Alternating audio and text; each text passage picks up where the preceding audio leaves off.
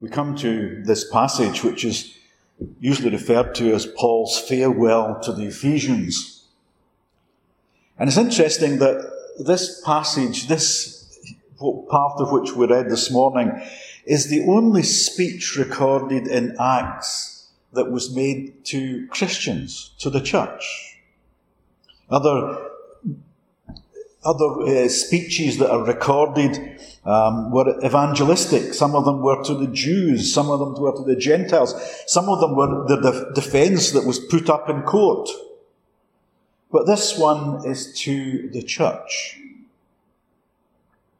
And as we know, there's nothing quite like this experience of coming together with God's people for worship and listening to God's word. We could stay at home and pray. We could go around the week singing psalms and hymns under our breath. We could read all sorts of good Christian books. All of these things may be good, but would still fall short of God's plan for our Christian life. Christ thought so highly of the church, he gave it his name. We are the church of Jesus Christ.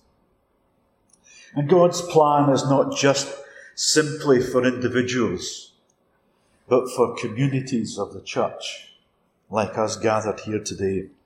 In fact, when Jesus sent out his apostles to preach the gospel to all nations, he didn't send them out to preach a private faith. He was sending them out not only to save individuals, but to build churches, communities of faith and love. And as we read the letters of Paul, we are constantly reminded he's writing usually not to individuals, but to churches. Different types of churches. Some of them were rich, some were poor, some were slaves, some were free. Some were steadily walking in the right way, others had drifted. Some were weak, some were strong. And when we come to a passage like this, it's part of God's word. It's God speaking through Paul, through Luke, to us. We need to listen to God's word. We need to make sure that that's at the centre of our worship, at the centre of our church. And if it's not, our church will be weakened. And some churches over the centuries have weakened, and some have even died as they've not put God's word at the centre. Our worship is not just Christian entertainment when we come together. We mustn't substitute other things for looking at God's word and expounding that and working out what God is saying to us. If that does happen, the church will be weakened. This is because the power of God is not in our emotions or our experience, but it's in the word of God. His word is what God has chosen to bless us. And that's what I must emphasize in our worship as we come together. It's not the eloquence of the preacher, we're glad about that, but it's God's authority that he puts on his word. So as we come to this passage, we must listen to what Paul is saying to us in God's word this morning. The early church had different types of people in it. They called some of the people, the leaders, they called pastors. That word comes from shepherds, people who look after the sheep. And they likened the church to a flock of sheep with a shepherd who leads them in the right direction. That's the job of the pastor. There were also elders, leaders, who would make sure that they were preaching and teaching the right things, that their behaviour was right. It's interesting, these words are not singular but plural. It's not one person. It's a team, a group of people. These group of elders and pastors from Ephesus was there. A person, in fact, could be both. And Paul encouraged them to look after themselves as pastors and elders and to look after the church. And I think what he's saying here will apply not only to the leaders of the church, but to all of us. So in this passage, I think we see Paul in a different way to what we normally see him. Normally we see Paul as the evangelist, going out, trying to win people for Christ. And that was his main task. But here we see him as a pastor, building up the church. And as I said, this passage is known as Paul's farewell to the Ephesian elders, and it really has three parts to it. The first part is Paul's personal testimony before these elders, and that's what we read this morning, and that's what we'll be concentrating on. He then goes on to have specific charge, specific instruction to the elders, and then he has a prayer for them before he departs. But this morning we're just going to look at Paul's testimony. Paul tells the elders that he served them and Christ with humility and tears, and that he was diligent in preaching, and his priorities were right, and he served them without greed and with hard work. And it's really these things that we're going to look at this morning. He first of all said that he served them in humility. His humility was not a sign of weakness. And in fact, the Greek people, the Greek philosophy thought of weakness as something that humility was in fact weakness. That if you were humble and came under someone's authority, you were showing weakness. And we still have that sort of idea today. We don't put on our CV, I am humble. It would be looked upon as if you were being somebody that was going to be downtrodden. But that was what Paul said, I come before you in humility. And he had the courage to face problems inside and outside the church humbly. Even made light of his persecution that he had suffered in so many different places. And Paul pointed away from himself to Jesus. His preaching was not about himself and how good he was and how many things that he had done, but he was pointing to Jesus. He was not selling himself, he was selling Jesus. His preaching and his life were open and honest. His whole life was like an open book. He was transparent in all he did and said. An example for us, I think, as we pass on the gospel to others in our local church here. Let's do it with humility. But he also said he did it with tears. Paul was a pastor. He was concerned for his flock. He learned to identify with those in whom he was ministering. Paul struggled with them in their struggles and grieved with them in their griefs. His preaching came from his heart, not just from his head.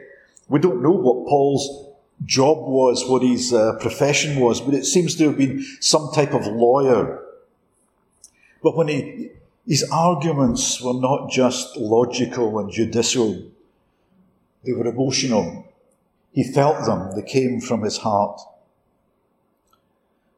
People saw that he felt for them and wanted them to know about his Lord Jesus, the one who had forgiven him, the one who had saved him, the one whom he loved, and the one whom he wanted to serve. He put his heart and his soul and his life into it. He took his message with tears.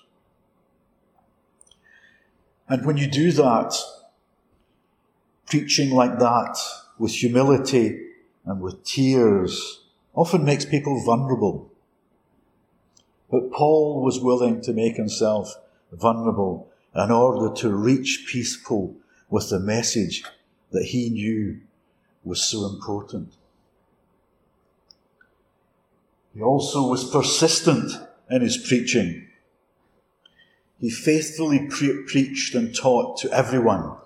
It says that he preached privately and publicly to Jews, to Gentiles, to locals in Ephesus, and very importantly to all the visitors. It was a place where people passed through and went through to other parts of the world that Paul couldn't go to. He was persistent, it says, day and night for 3 years. He kept on going when there was a lot of opposition, even when there was persecution. Are we persistent? Are we thorough? Will we just give up? Are we persistent among our friends, our families, our work colleagues, and our leisure? We are called to be consistent and persistent in our taking the gospel to others. He was direct. He didn't shrink away from preaching and teaching difficult things. As well as preaching the good things, he preached about sin, about death. And then he took them from that to faith in Christ, to eternal life, repentance and faith. So his preaching was with integrity, and he had that balanced ministry. But it was a direct ministry.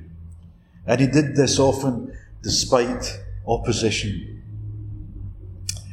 Are we sometimes afraid to say nothing or compromise our words? I think we do. I certainly do.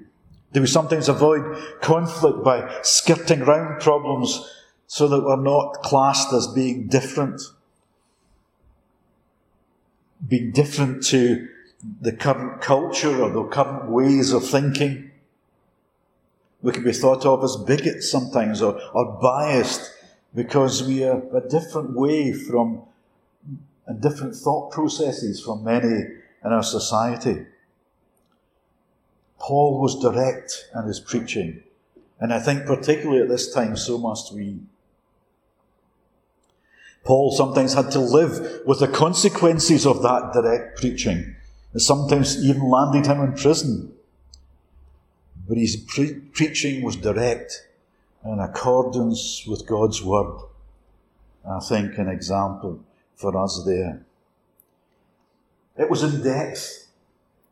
There was thoroughness, and so much so that his conscience was clear. He says, I've taught you consistently and thoroughly for 3 years about the gospel and the grace of God. He spoke elsewhere later on in Acts about the whole purpose, the whole counsel of God, the plan of salvation, repentance, faith in Jesus Christ.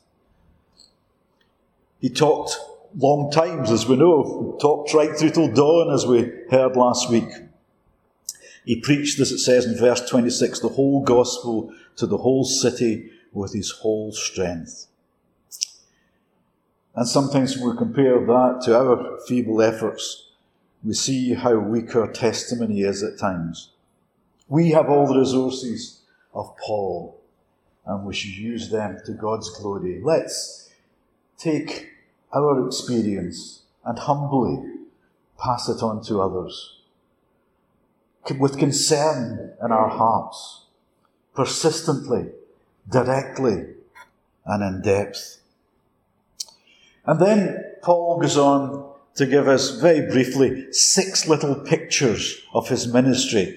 He likens his ministry to different things. He first of all likens his ministry to an accountant.